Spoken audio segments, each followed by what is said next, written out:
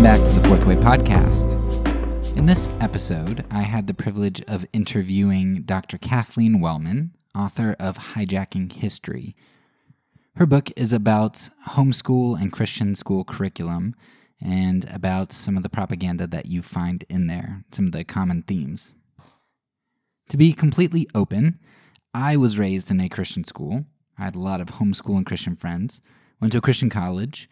I am currently part of an evangelical denomination doing missions work overseas. I worked in a Christian school, and our family currently homeschools our kids. So I hope that gives me some credibility here in that I am not at all trying to dismantle some other group. I'm not talking about, those crazy evangelical fundamentalist Christians.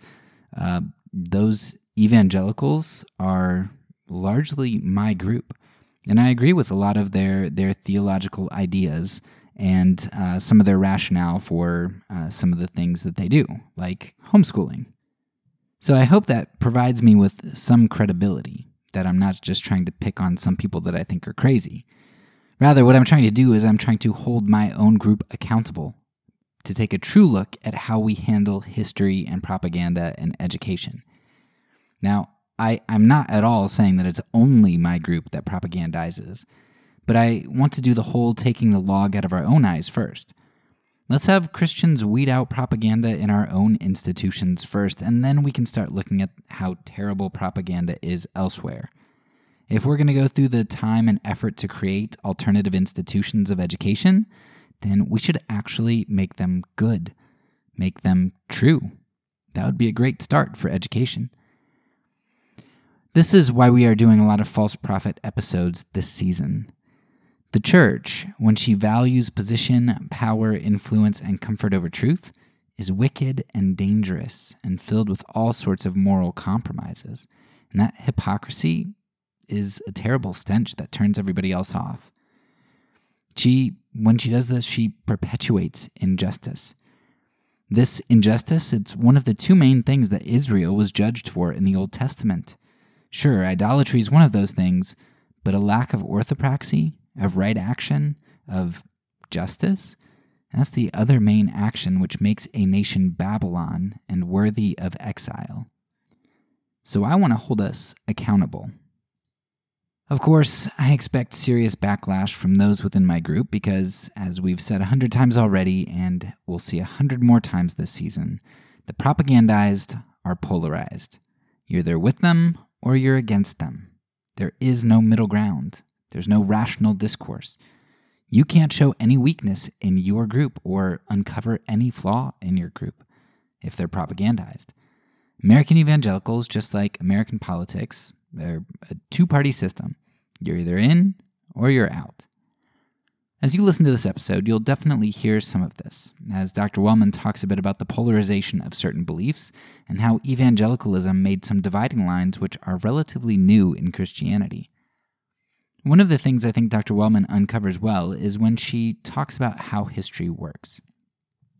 She tells us that we ought to beware of certainty, because history and life don't tend to work that way, though that's exactly how propaganda tends to work. Whether it's a domestic abuser boyfriend or a political abusing autocrat, the propagandizer wants to be the ultimate source of information. What they say is true and should be followed. At least that's what they want you to think. That's how fundamentalist Christianity tends to work too, with ever-tightening lines of demarcation. But history should be more broad than that and less certain. In fact, I love how Dr. Wellman put it. She said that good history is often really boring because it's so objective. Just think about commercials on TV as just kind of an example to help you see this in history here. If the advertisement were truly about information, then they would show you a picture of the product and a list of details about it. Price, lifespan, whatever's pertinent. But that would be boring. Instead, what we get in an advertisement is propaganda. Beautiful models, exhilarating action, serene landscapes, happy faces. Propaganda, the infusing of values or the directing of information towards some implied value, is entertaining. Plain facts are not. As just one example of this neat packaging, you're going to notice that there's a section in which Dr. Wellman talks about the development of a number of what she calls newer doctrines to Christianity. Now, it's important to note here that I don't always agree with the guests that I'm talking to. And I'll point out here just some subtle ways in which I disagree with Dr. Wellman or might take a different perspective. But you have to remember as you're listening to these episodes that the point isn't generally for me to insert my thoughts or disagreements all the time, but to kind of present something that is going to give you a more rounded perspective of the discussion at hand.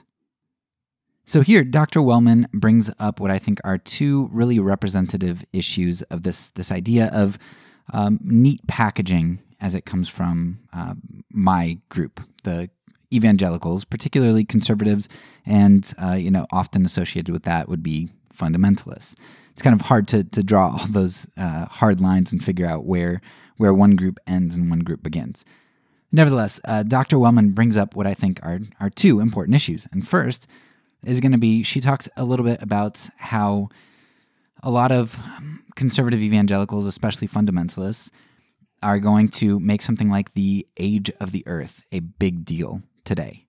Something that she says is new, right? To believe that young earth creationism is new. Now here, I disagree with Dr. Wellman. I don't think that this idea that the earth is young is extremely new.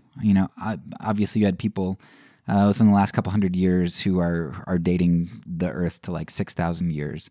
But even so, that would be relatively new in church history.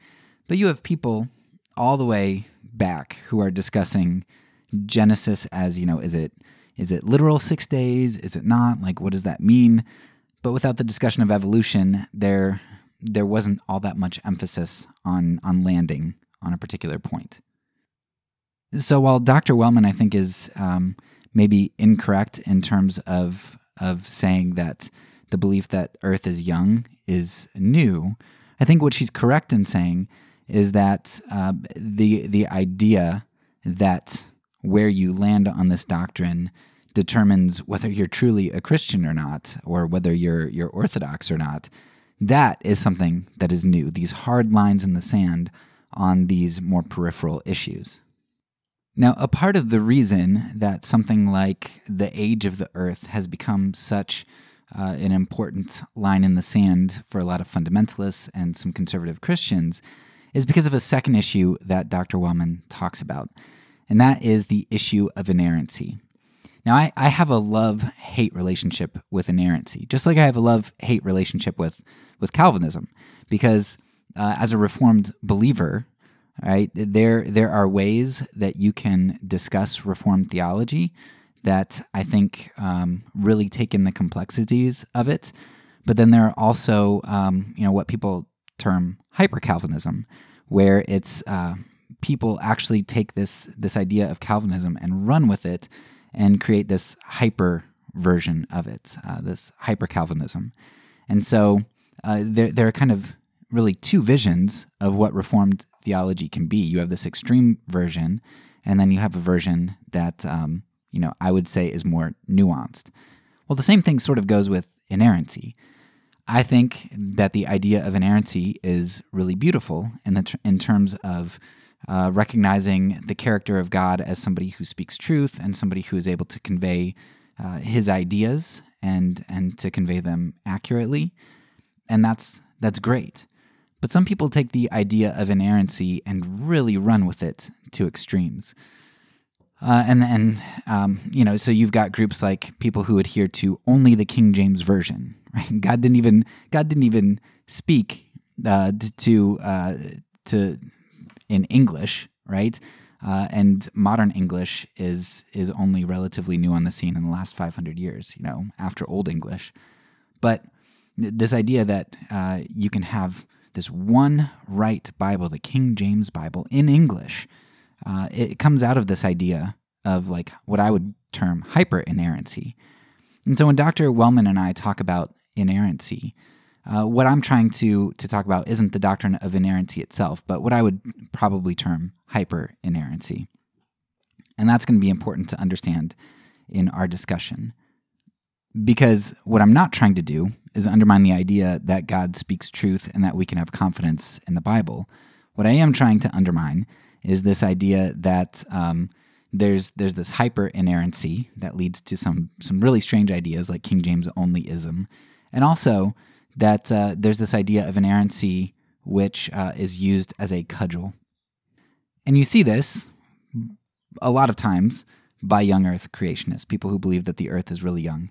If you don't believe like they do, therefore, you don't believe what the Bible says, and since the Bible is inerrant, meaning the Bible says what I believe it says, therefore, you can't be a Christian. People like Ken Ham, even though he might say that he doesn't believe that, I've read enough articles from him where he essentially says that. Like, I don't know how you can be a Christian if you don't adhere to young earth creationism. You just can't take the Bible seriously. Beth Allison Barr has said similar things when it comes to the conversation of complementarianism and egalitarianism. And so we see this a lot in evangelicalism and in conservative Christianity, especially fundamentalism. You have this idea of inerrancy that's taken to a certain extreme and often wielded as a power play against people to avoid having theological discussions of any rigor, because I said something, I can show you in the Bible where it says that, at least my interpretation of it.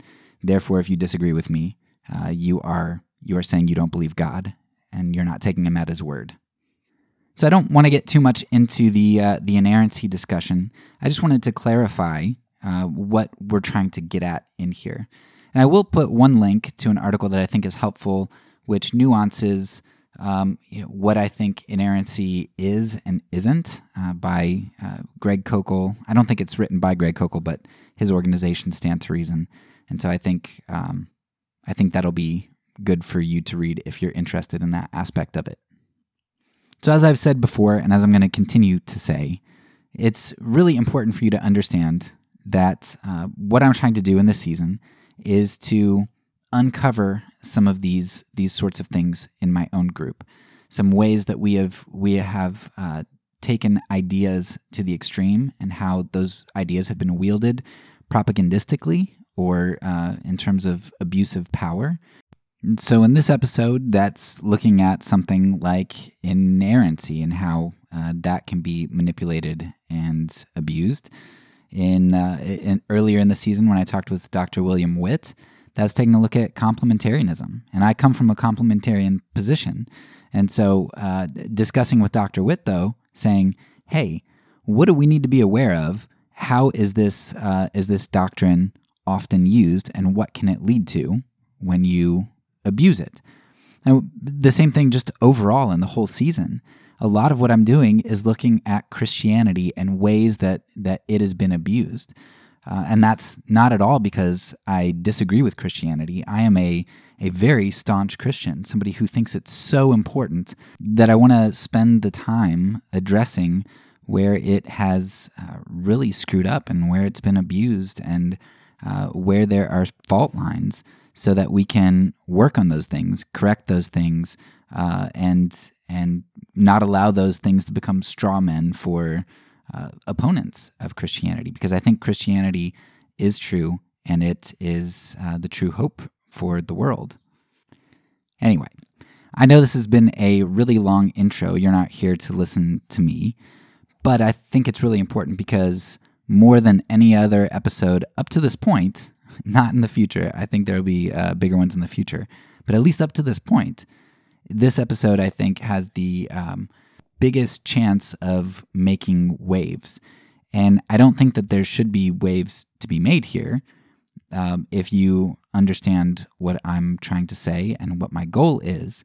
But if you're not going to take me graciously, and if you're not going to listen to this whole episode, but also the whole season and take this in context, I think it can be really problematic.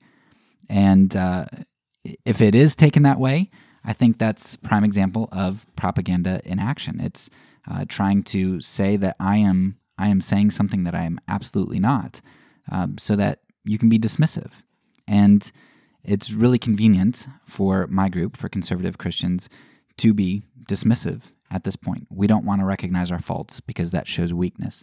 Polarization in group, out group, enemies, good guys. That's what we want. So hopefully we can see our own complexity, our own sin, and our own fault lines, and use this as something to make us better, not to divide us more. So I strongly recommend playing and replaying that section where Dr. Wellman goes into this aspect of history. It's maybe the first or second question. It's relatively early on in the episode. Other than that, I want you to understand just a little more about why I placed this episode where I did in the season, under race. American mythology and history, how we view ourselves, has played a significant role in how we view various groups of people, from blacks to immigrants to Middle Easterners. It has impacted politics on racial discrimination, immigration, and war. Really, all different forms of dealing with various races, right? And whenever nationalism is on the rise, as it is again in the world stage, we see mythologies grow right along with othering, with racism. Understanding that what we believe about history determines how we live our present will hopefully help you to recognize the importance of today's episode. So, without further ado, here is the interview with Dr. Kathleen Wellman. Okay, so as I told you in our email, I am working on a season on propaganda. And while I was doing research, I came across your book, Hijacking History. And that stuck out to me a lot because I went through to a Christian school, and we used a lot of the material that you actually reference in your book.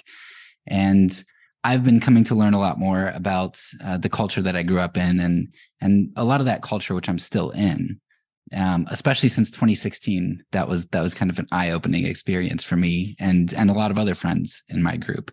Right. So I want to talk to you today about that propagandization that goes into some of the curriculum that I experienced. But before we get into that, I would love for you to just kind of give a brief introduction as to who you are and how you came to write Hijacking History. Okay, I am trained as an early modern European historian. I worked primarily on the connections between science and culture in France. But because I took students to Paris for 20 summers, I also did a book on queens and mistresses of Renaissance France. So I never expected to write something like Hijacking History, but I was asked to review textbooks produced to conform with state standards for world history. And I discovered some very strange standards were specified, and there were some very ahistorical claims inserted into history. And so I went down and testified before the State Board of Education, and I was looking for where the very strange ideas I found in those standards and in those textbooks might have come from. And I found this set of essentially fundamentalist textbooks produced in response to school desegregation primarily. All right, so your book is obviously called Hijacking History. You could have gone with hijacking science, hijacking whatever, but obviously you landed on history. And I was somebody who taught in various school settings, but I was in public school for a couple of years. My association with history teachers is like, the football coaches. We give people that job who, it's really not important. History just doesn't matter. And of course that's stereotyping. But science and math, especially since the Cold War, are kind of the bread and butter of school and what we seem to value as a society. So, why is history so important to focus on? And why do people care so much about history if it doesn't seem like we really value it? Okay, we certainly don't value it in education, and you could say we maybe don't value education at all. I think the assumption about coaches teaching history is that, to teach math and science, you might have to know something, but the presumption is coaches can read from textbooks just as well as anyone else, right? So it doesn't matter. I think we all need to be concerned that the teaching of history is also devalued now at the university level because humanities are devalued and education is just job training. But history remains salient in public discussion, even if less so in actual educational settings, because it's a fundamental way that a society imparts a collective memory to the next generation. And it is often taken to convey a society's values. And when those values are in conflict, wars over the teaching of history erupt. And political autocrats almost immediately decide that the way to mold public opinion in their favor is to mandate a particular teaching of history. And we're seeing this now in Hungary, Turkey, Russia, Brazil. Autocrats understand that history molds public opinion and molds the public opinion of the next generation. So I think that's why it's so important. Yeah, one of the quotes that you mentioned at least once, but I think several times in the book, was from Arthur Schlesinger Jr. You said, history is to the nation as memory is to the individual. And I thought that was such a concise quote. You know, and we see this like in Hollywood. I just came from watching the second Black Panther film, and a lot of the core of the film, I mean, it dealt with empire and all kinds of things, but a lot of the core was, you know, who are the new leader? Who are you going to be? Are you going to be, you know, merciful and benevolent, or are you going to be vengeful? Like, what is your identity? And the identity is what guides your decisions. And so that just struck me as like, oh, that's perfect for our conversation, because, you know, what we view as our history is who we are, and who we are kind of leads us to where we're going. Right. So when it comes to religious education, do you believe that parochial schools and private schools are or have historically been shelters from these sorts of opposing viewpoints that would maybe alter the identity that those groups would like to maintain? Do the private schools and such, do they often prevent ideas from being tested in the intellectual free market? I think they are increasingly intended to be such. History of education, I don't. So I went to parochial schools, and my mother was sort of interested in history and would go through textbooks and tell me things she thought were erroneous. I don't have a sense that I lived in a different world than people who went to public schools. And now that I'm teaching students who come from these Christian schools that have had a really explicit ideological historical narrative, many of my students, particularly students who were homeschooled with these curricula, really feel betrayed when they get into a college history class by what they were taught in their high school educations in particular.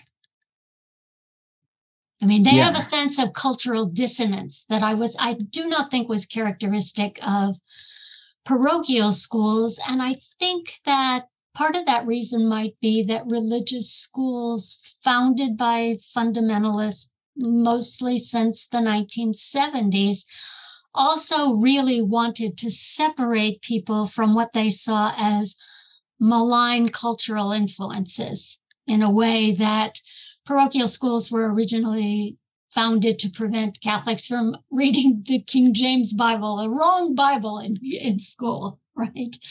Yeah. But not for cultural separatism, I don't believe.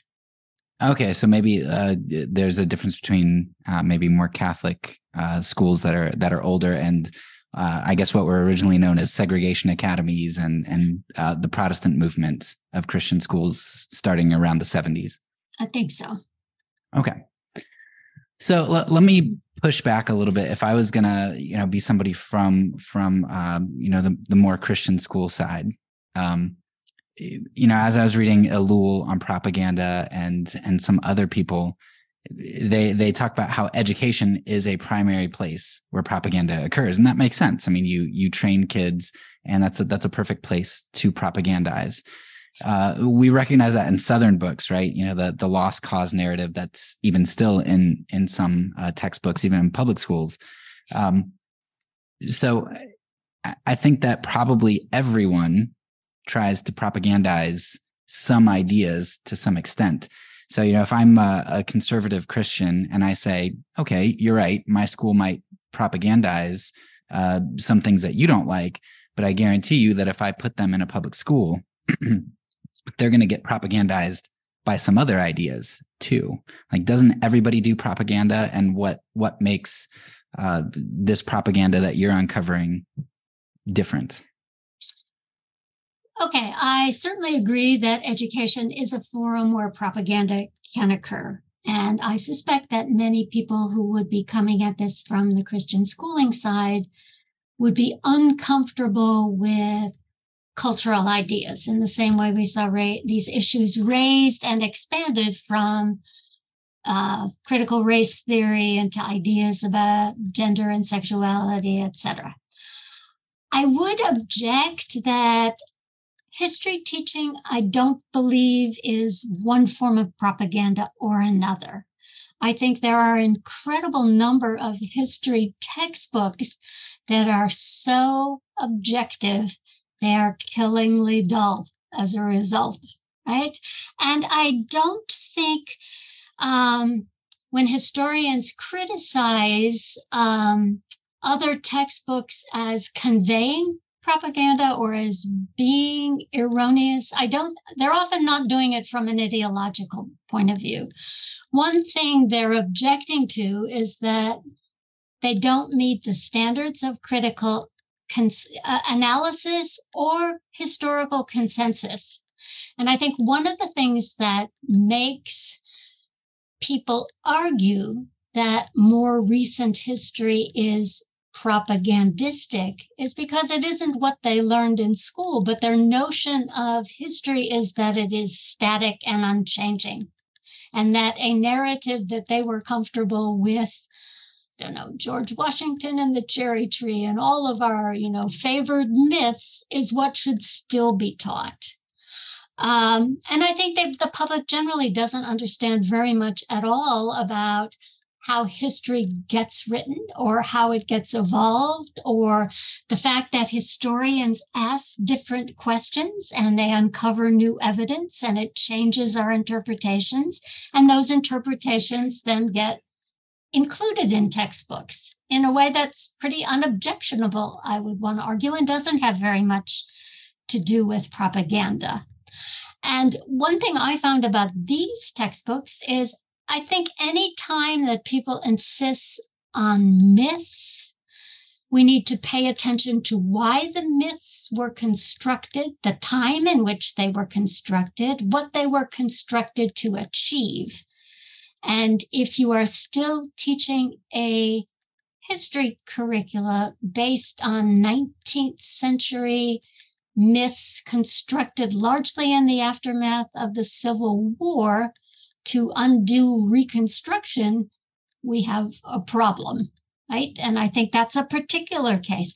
And so these curricula are really ahistorical in that they are presenting a truth.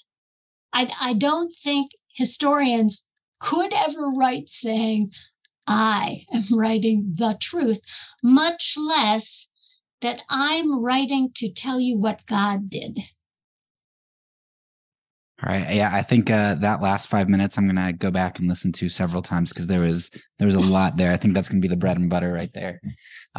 But maybe you can unpack it a little bit more and help us to see, because as I think through history, as I'm going through this season, I'm getting into lots and lots of injustices and false beliefs, going back to the early 1900s, Buck versus Bell and forced sterilization, you going, further back and further back, to Haiti and colonization and just all of the terrible things. It must be grim.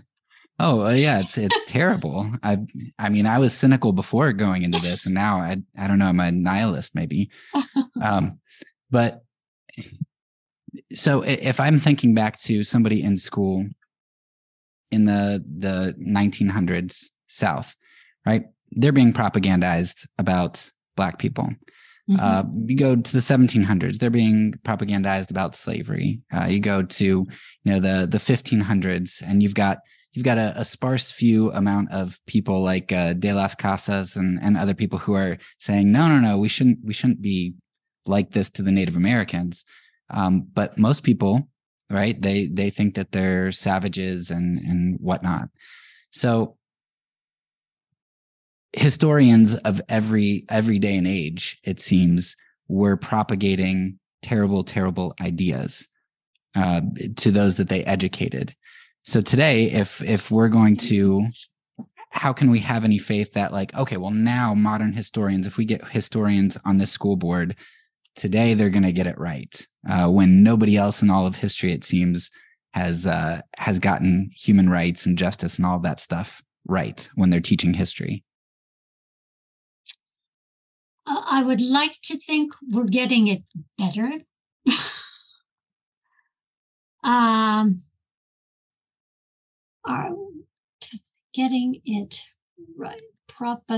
Well, I think historians recognize the context of ideas that are promoted, right? And they can recognize what is conventional and what's progressive and what's repressive.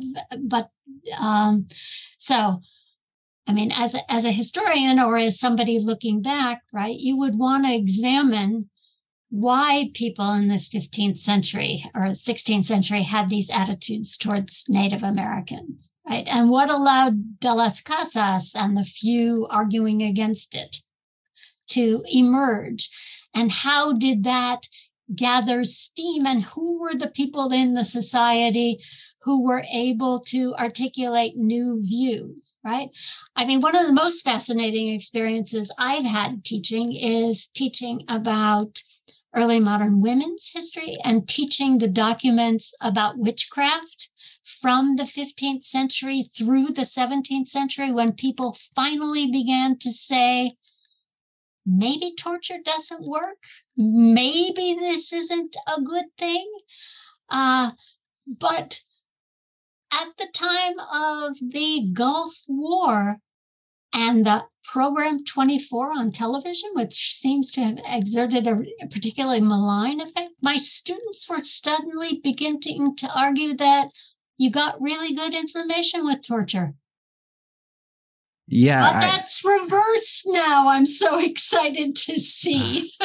Yeah, I one of the things that I looked into is the committee, I forget what it was called, the Committee on Torture, the Torture Report. They have a movie about it, and reading the committee's paper, and it's just egregious how that kind of happened. So to put a little bit of a positive spin on historians have always gotten it wrong, or history teaching has always gotten it wrong, I think good teaching cultivates critical attitudes towards one's present and one's past. And I think that makes it worth doing. Yeah. And I think that what you said earlier, in history curriculum, objectivity and a lack of certainty. So it's, hey, here's some information, because it seems like you really want to stay away from that certainty thing, like right and wrong, because history is extremely murky.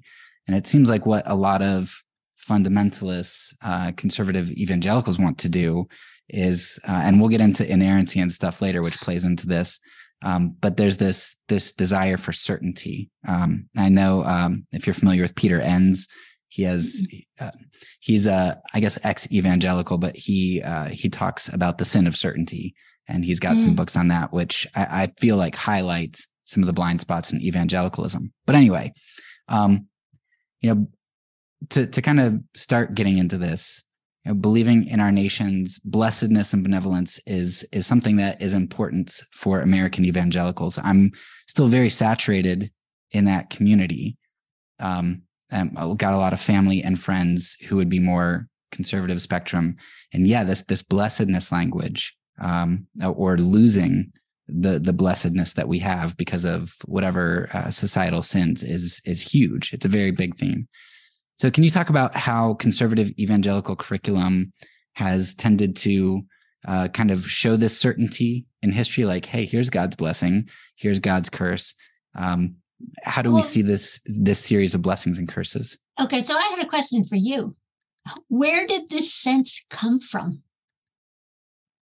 The sense of blessing.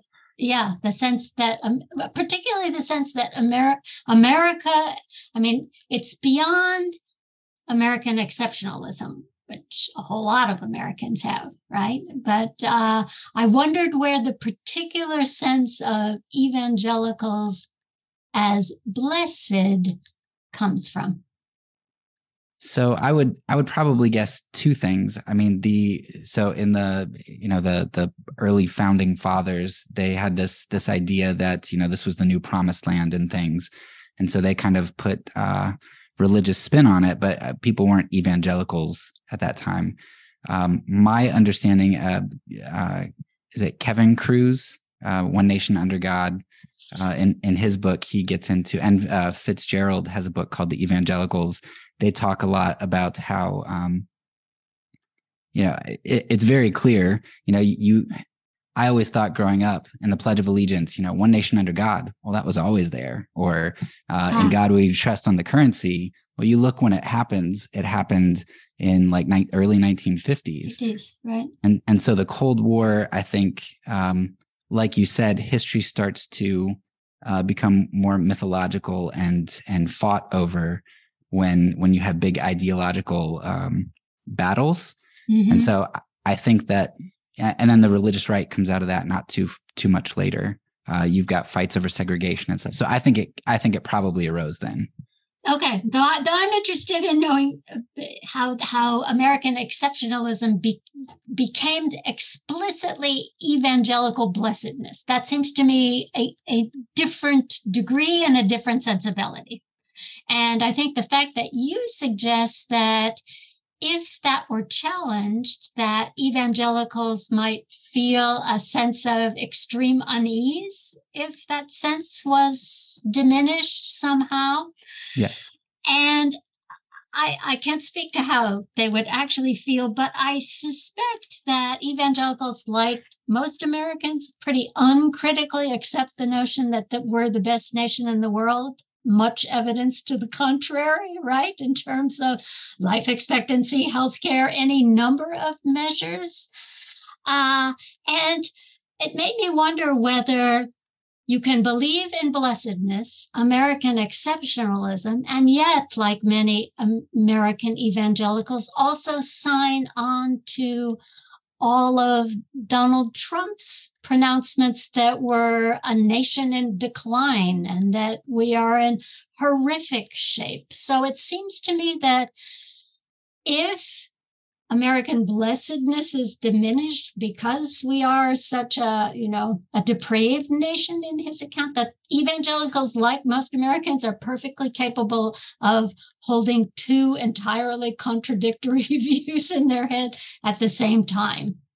Yeah, but they would say that they're losing their blessedness because of all the other people who are stopping, who are deconstructing and not being evangelicals anymore. It's them. Okay, so it's sort of the goat and the sheep, and they get to be the sheep, and so you have to root out the goats from the nation and make everybody conform to a Christian ideal, which gets to Christian Reconstructionism, right? And the idea that society needs to be remade to conform to Christian ideals. Right? Yes, yeah.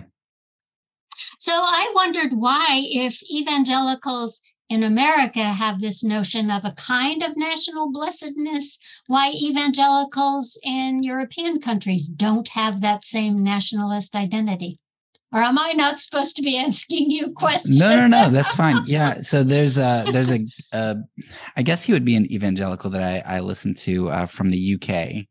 He's big there into apologetics, and after the 2016 election, he's like, man, I realized I used to think I was kind of with the evangelicals in the United States, but he's like, I realized that we are two totally different mindsets in regard to this. So yeah, even people who'd be considered very conservative in places like the UK, they don't get that US conservatism. There's something different about it.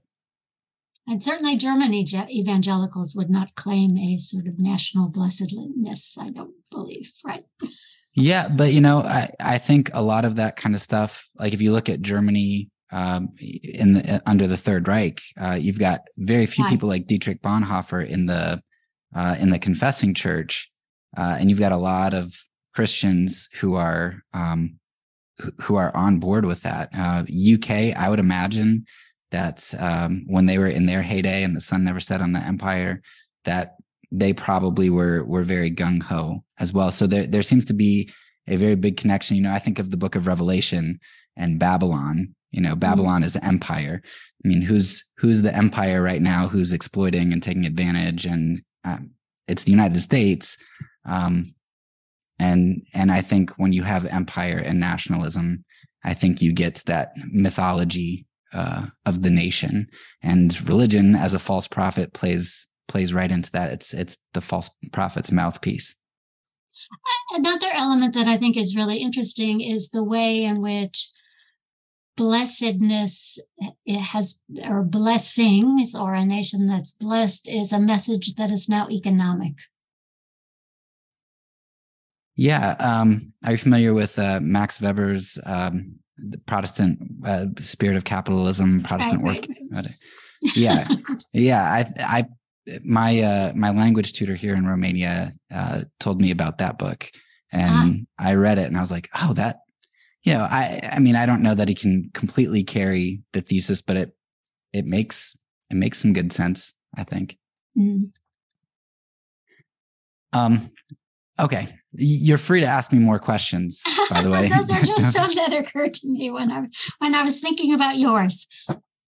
Yeah. And I mean, I am not a historian. So, if historians are 50-50, I've got a pretty big chance of getting things wrong. So I'm just spouting off. I wouldn't say historians are just 50-50. If they're 70-30, then I'm okay. 40-70. Okay. So as you were talking about the blessedness of the idea of evangelicals, it made me think of confirmation bias. And I was just wondering, do you think that confirmation bias plays into the narrative, that evils befall Christians? When evils befall Christians, like you were saying, of the United States, okay, if we're in decline, right? We don't see that happening to us. We just kind of dismiss it.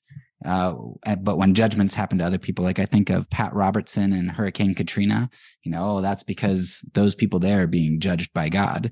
But if a hurricane hits his condo in Florida, no problem. Right. Yeah. It's completely different. Right. Well, so these curricula do, since they are telling the story of how God acted in the past, it's particularly important that they be able to identify good and evil. And that's sort of a story they tell, right?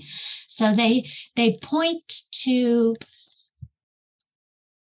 developments they abhor as signs of God's disfavor, and developments they approve are signs of God's favor. Probably the most egregious example of that is they object vigorously to German scholarship at the turn of the 19th to the 20th century that they characterize as biblical modernism, or the historical study of the Bible.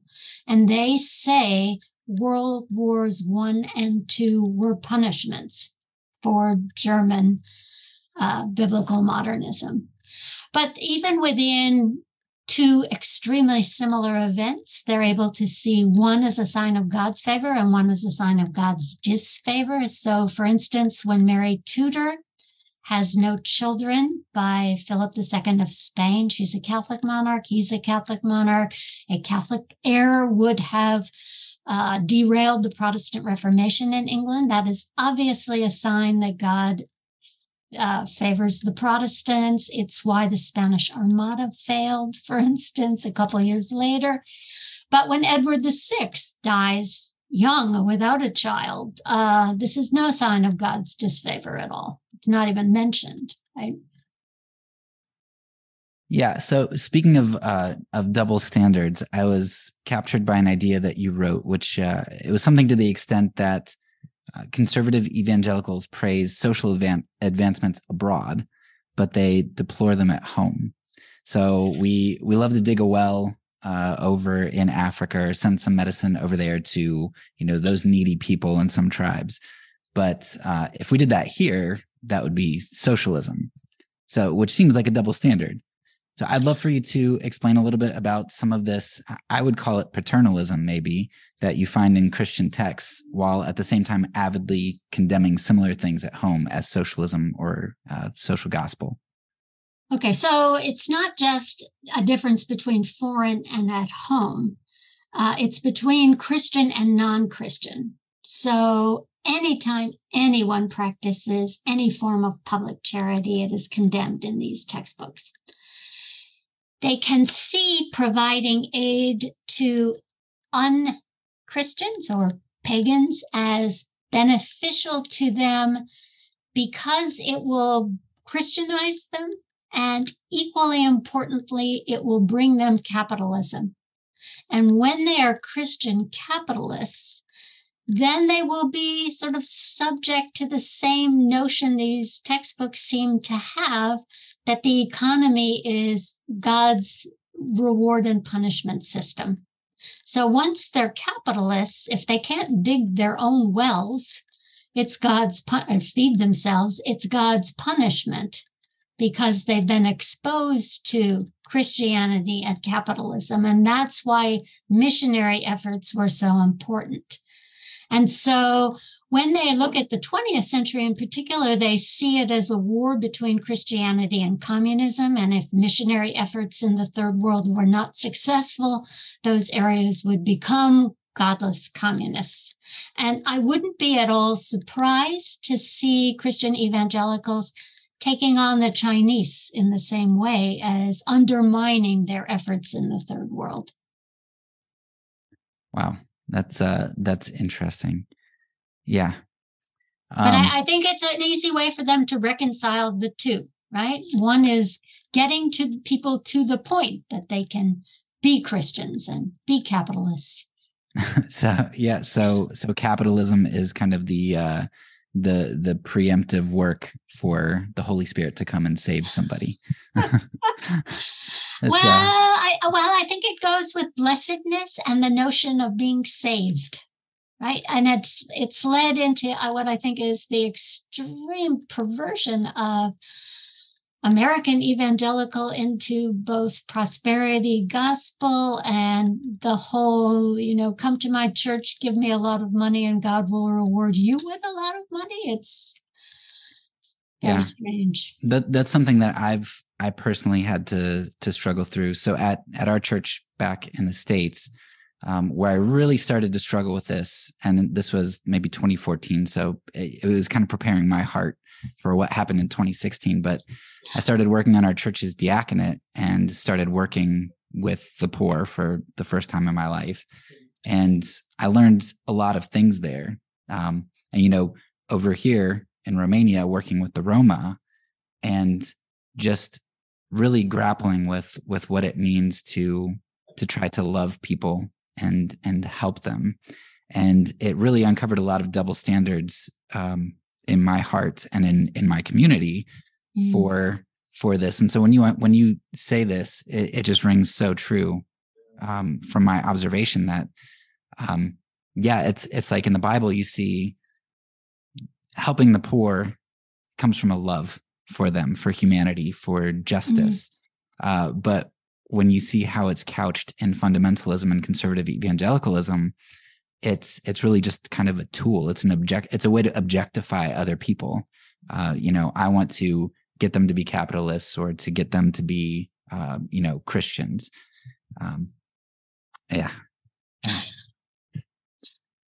So another double standard that I feel like you pointed out was when it comes to revolution. So you talk about Luther and the Peasants' Revolt a little bit, and you talk about how the Peasant Revolt is kind of downplayed in the homeschool curriculum because Christianity must not be viewed as revolutionary. Right. Yet conservative Christians love the Revolutionary War. Maybe they'd like to change that first word there. They don't like revolution, but they like the Revolutionary War, the war for independence, maybe. So that double standard, though, of revolution reminds me a lot of, I don't know if you're familiar with Falwell's sermon of Ministers and Marchers, where it was in 1960s, right when Selma's happening, I believe. But he's like, Christians should not be politically involved. No marchers, right? We're ministers of the gospel. We're not marchers. Right. And he's against political involvement. Well, right. Of course, you know, it happens with Falwell. A decade later, he's a martyr for the religious right. So this idea of revolution, we like it sometimes, we don't like it other times. How do Christian curriculums navigate this idea of revolution and kind of throw that double standard around? Okay, I would say they always hate revolution. So what you do with the American Revolution is you say it wasn't a revolution. Okay, and there are different ways to treat it. And in fact, they raise several of them. One is to say that, it sort of relates to Calvin's political ideas, that it is possible that you must decide who the duly constituted political authorities are. So the problem for Americans living in the revolutionary period was deciding which were the duly constituted officials elected by God, right? Whether they were the colonial bodies or whether it was the King of England. And so some people made one choice and some people made another, and both were equally good. Okay. And there was nothing revolutionary about it. Another argument to make is to say it wasn't a rebellion. It was conservative. It was conserving what America had against a change implemented by the British. So it was the British who were imposing a revolutionary change on America. Or you can say it wasn't about politics at all. It was about religious freedom. And I don't know where you get that sensibility, but they make that claim as well. Okay, so if I'm trying to understand Falwell, which I don't really care to do all that much, but if I'm trying to understand him, basically what it would probably be is when there were marchers in Selma and the civil rights, they're trying to change their status. They're trying to change their rights. When he starts marching for, let's say, abortion or conservative economic policy, he would think that he's trying to preserve. He's marching for preservation. Yeah, I think that's possible, though. I think there's been a real change. And I think I think all the way up to the present in these textbooks, they would maintain they are not politically engaged. They're trying to make Americans behave like Christians should. So it's a kind of moral, not political.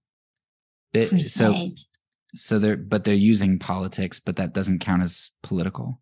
Yeah, somehow not. Okay. And it's very interesting because they also, they really argue against revolution, political change, political engagement, because they argue God puts all elected leaders in charge and you can't challenge them.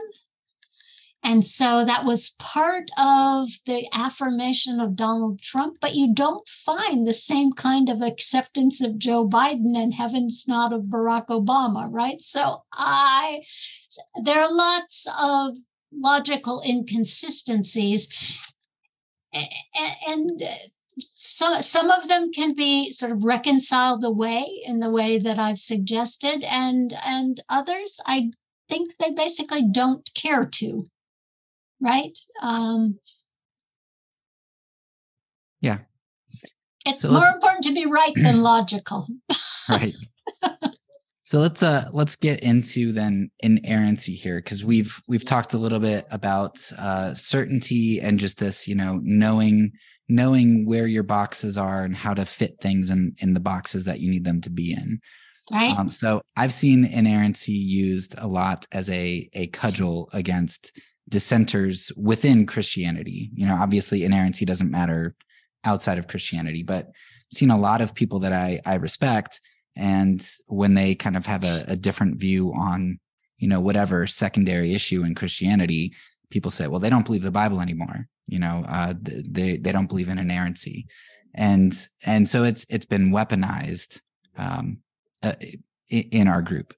So you argue that inerrancy is relatively new, and that it's new in two ways. So I want to talk about each of those ways. So the first way that you say that inerrancy is new is that it was originally argued, and I think it's still maintained in the Chicago Statement on Biblical Inerrancy, that the autographs are inerrant, right? Not what we have today in our hands. So most people don't understand that position and the implications that has.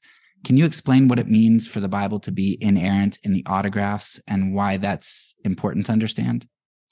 Sure. Though I think when you suggest that inerrancy is used as a cudgel, I would contend they don't have any idea what inerrancy means at all. But okay, so the autographs are inerrant. That means that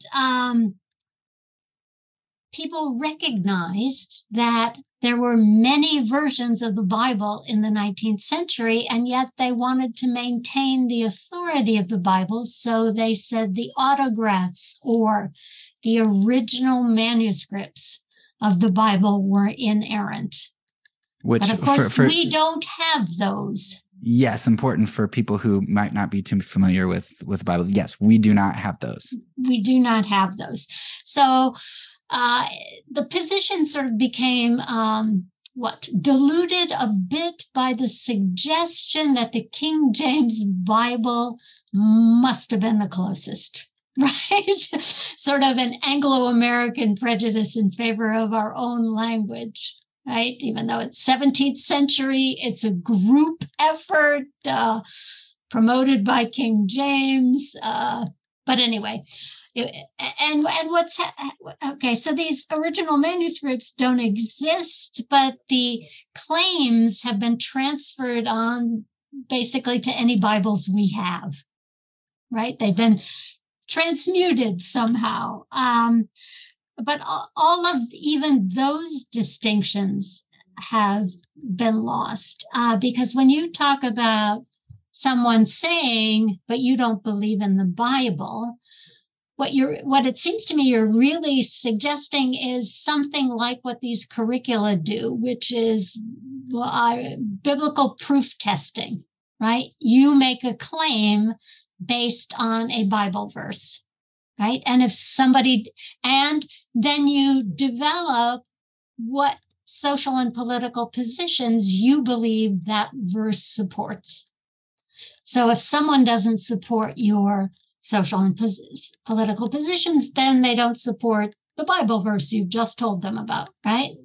And there are any number of people who try to argue against certain positions taken by evangelicals or fundamentalists by pointing out other Bible verses, right?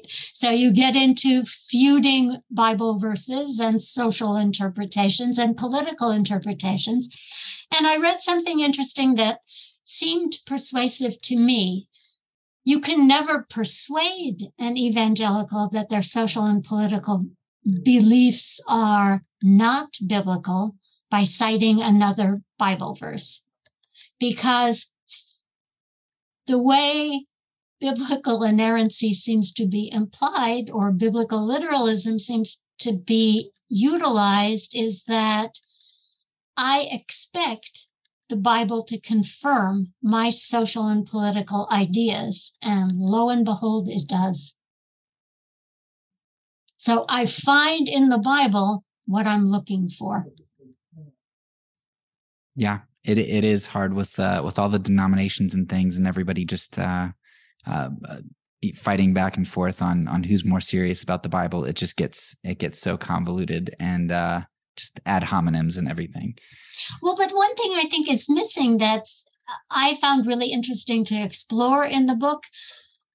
My sense of American evangelicalism is that it is increasingly sort of theologically untethered. It's not, I mean, there are remnants of Protestantism. There are also remnants of its historical tradition, but most people have no sense that there is any tradition or evolution of views among evangelicals because it's always just true. Yes, and we'll get to that at the end because there's something. It's something that I discovered. I grew up and like my history went back as far as Billy Graham, and he was alive at the time. You know, where it's he's our whatever. And then so I was drawn to Presbyterianism because I was like, okay, there's tradition here, and you know, Augustine. Maybe Aquinas, maybe Aquinas. He's Catholic, but like still, he's kind of cool. He says some things we like. And then you go to Calvin. So our history is like very sparse up until the Reformation. And then you start going back and you start reading the early church fathers, and you're like, oh my goodness, there's like we're very different on a lot of things. So I want to talk about that at the end though, because I want to get to the second part that you said about inerrancy. You said that it's also new in terms of the degree to which it's held. So, for example, Luther and Calvin, you say, may have believed in an inerrant message or infallibility, but you argue that they didn't actually believe that there were absolutely no errors. You said that Luther recognized errors in prophetic predictions, which were erroneous, and that Calvin didn't think that accuracy was the goal of the Bible.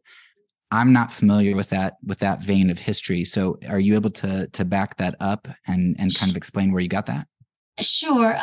So I think what's missing when we apply backward the current notion of inerrancy that seems to be that, can you still hear me? It says it's not detecting my microphone.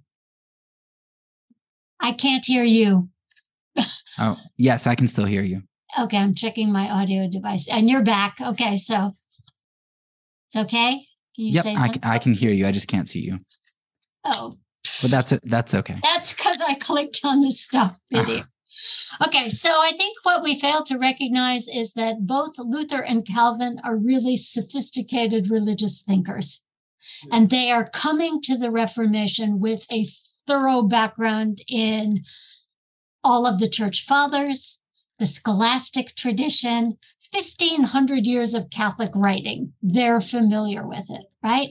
They are also really well-educated humanists, which means they have the kind of philological skills cultivated during the Renaissance that allowed them to understand the issues of translation, right? And the historical differences between when biblical texts were written.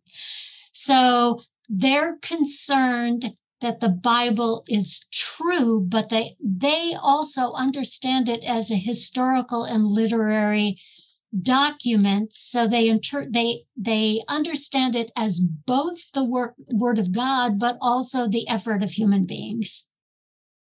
And this leads them to take positions that modern evangelicals and fundamentalists would probably consider heretical, or certainly signs of the biblical modernism they condemn, right? So Calvin has a number of, when Luther and Calvin look at the Catholic Bible, they decide to delete some books of it. And they delete it on beliefs about, Luther deletes a number of those books.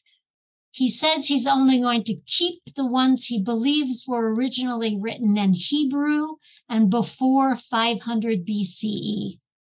He was wrong about the books he selected, but it doesn't matter. They've been canonized as the Protestant Bible, right?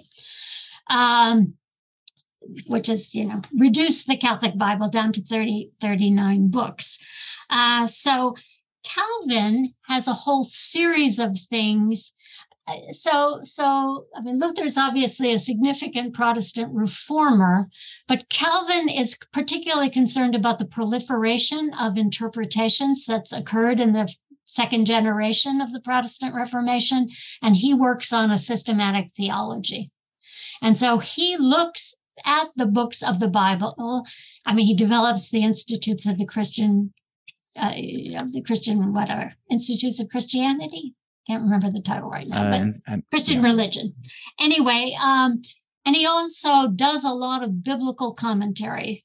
Luther does some sort of defining a clear Reformation theology, but Calvin is much more critical. So he says there are many errors of translation, some between Paul and his use of the Old Testament in particular. Some of those are intentional because he's arguing for a particular interpretation. Some of them are simply mistranslations. There are technical inaccuracies. There are historical errors, and there are scientific errors. So Calvin, in fact, says the book of Genesis, it has cosmological errors, things that were thought about cosmology that are simply not true anymore, right? But then that gets back to point number one, which is that as long as I say the autographs are inerrant, I can say I believe in inerrancy, even though I don't have access to. Okay, but that's a distinction from the early 20th century, and not one Luther or Calvin would have understood or likely subscribed to. Right? That was foreign. They would have gone with the Word of God versus, human artifact.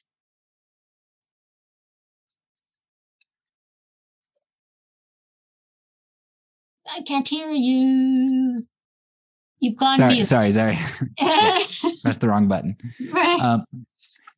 Another staple of conservative evangelicalism, besides inerrancy today, that you argue is a relatively new tradition, is that evangelicalism and fundamentalism seem to be largely opposed to evolution. And I think it would be surprising to most conservative evangelicals to hear that William Jennings Bryan of the Scopes Monkey Trial thought that evolution and Christianity could be compatible, and that the anti-evolution movement, it didn't form until after World War I due to anti-German propaganda, which are things that you highlight in your book. So can you talk about how Christian curriculum views evolution and how this anti-evolution stance came to exist? Okay, so in the 19th century, evangelicals saw biblical modernism as a much bigger villain than Darwin. They initially accepted Darwin and evolution as not being at odds with creationism. God could be involved as the agent of evolution in their view, so it wasn't, they did not rule it out of hand. And as you said, William Jennings Bryan accepted evolution. It wasn't considered particularly religiously controversial. It becomes a dividing line between fundamentalists and evangelicals in the 1920s and 30s. And as fundamentalists begin to take a firmer line against evangelicals, it becomes a division within the evangelical community. And more conservative seminaries insist on anti-evolution, and it becomes a kind of test of evangelical orthodoxy in a way that it hadn't been before. And another view that's I think it's interesting that in the 20th century, we are, as many Americans are opposed to evolution as they were at the time of the Scopes trial. So science has made no progress in converting a percentage of Americans to accepting evolution. Another thing that's become extremely important as a test of orthodoxy, which I find very strange, is young earth creationism, the insistence that the world cannot be older than 10,000 years. This is extremely new. It's produced by sort of crackpot writers in the 1960s, but it's become a sort of test of certainly fundamentalist loyalty, if not entirely, or fundamentalist truth, or maybe not more broadly evangelical, but it is in these curricula, and they insist on it. And so I think it's interesting that in the 21st century, evangelicals are taking more rigid, more extreme positions than was characteristic 100 years ago. All right. I want to close out with a line of questioning that, in my opinion, is the most important part for me, because, okay, somebody believes in evolution or not, somebody believes in young earth creationism or not, somebody is patriotic or not. Ultimately, go celebrate the 4th of July. I don't have to, whatever. What matters ultimately is, I think Micah 6:8, what does the Lord require of you but to love justice, of course, now I forget it, to love mercy, love justice, and do justice and walk humbly with God, right? So the mercy and justice and humility is important, because that's how we act out in the world. So I thought one of the most profound observations that you made was that you said that in the curriculum, Jesus and the Gospels were largely absent from that curriculum, while there was a large emphasis on Moses, the law, and certain portions of Paul. And for those unfamiliar with the Bible, they might not really grasp why that's so important. Could you maybe explain the difference between Jesus and the Gospels versus Moses, the law, and Paul? Well, I can tell. I mean, there's an emphasis on the Old Testament, and I think the emphasis on a vengeful God and a punitive God, and there are reasons they use Moses and Paul. They're especially attached to Paul for misogyny and patriarchy.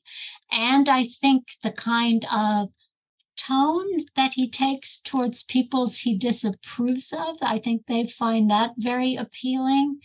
They use Moses so extensively because they believe Moses is the foundation of all legitimate law and government, though I have really no clear sense what they think. I mean, Mosaic law as applied to American civilization, I have no idea what they think that would mean.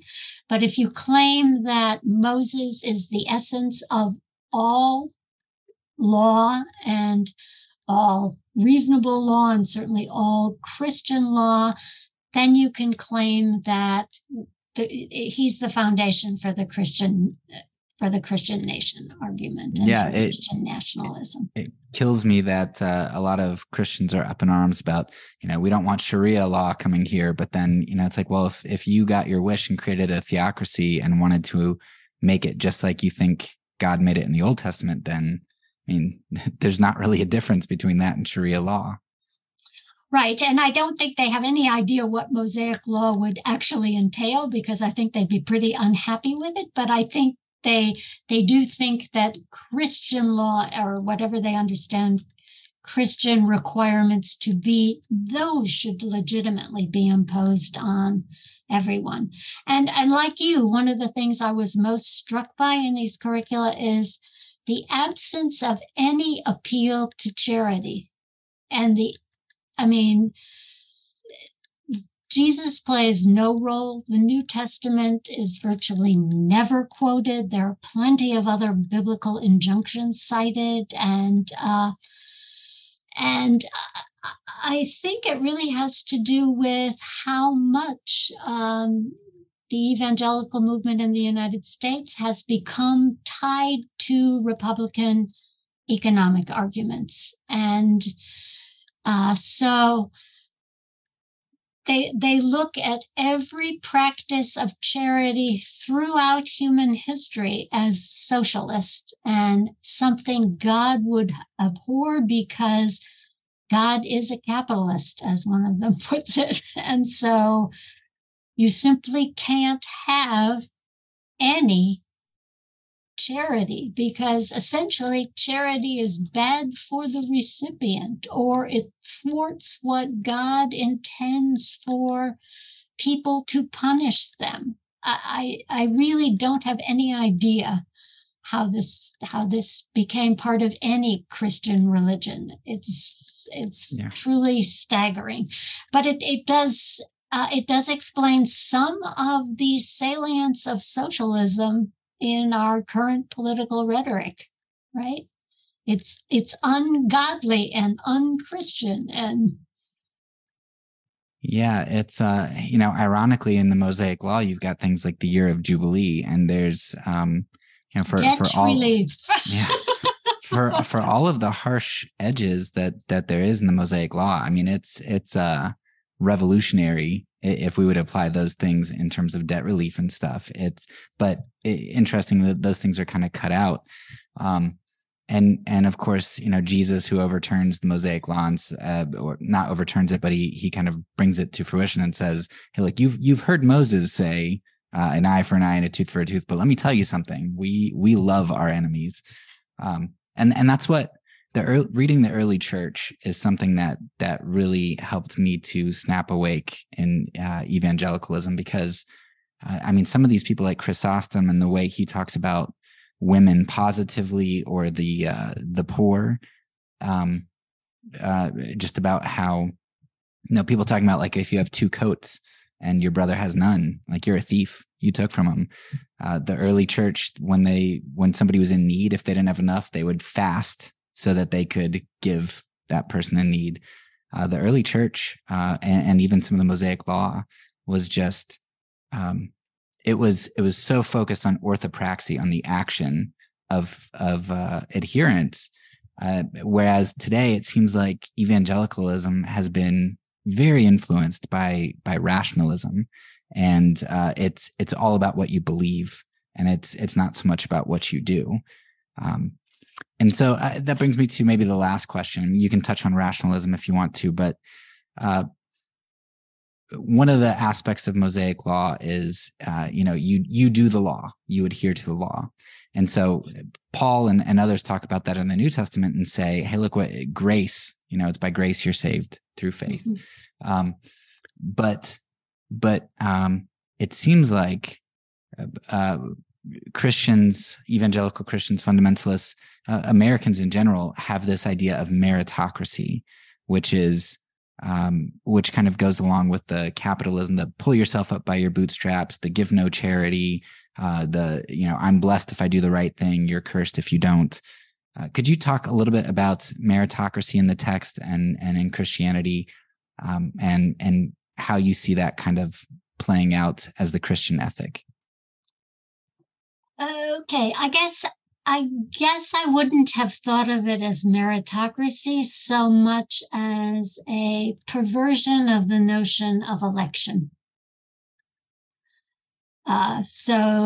And I think what it cultivates in these curricula, and maybe more generally, is a notion of Christian superiority.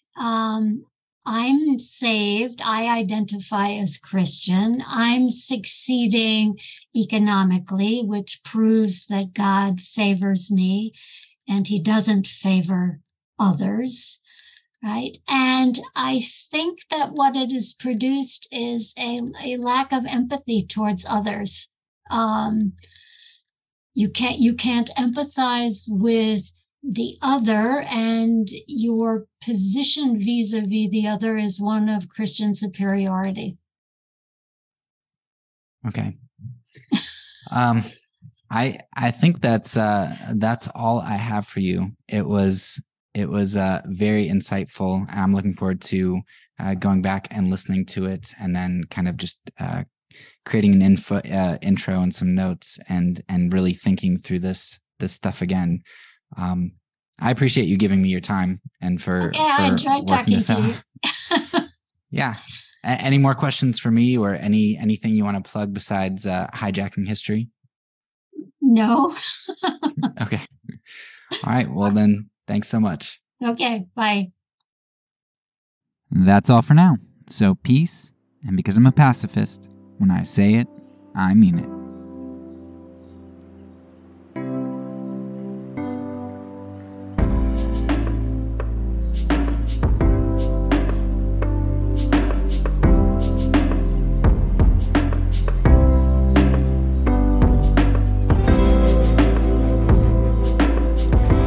This podcast is a part of the Kingdom Outpost Network. Please check out the links below to find other great podcasts and content related to nonviolence and kingdom living.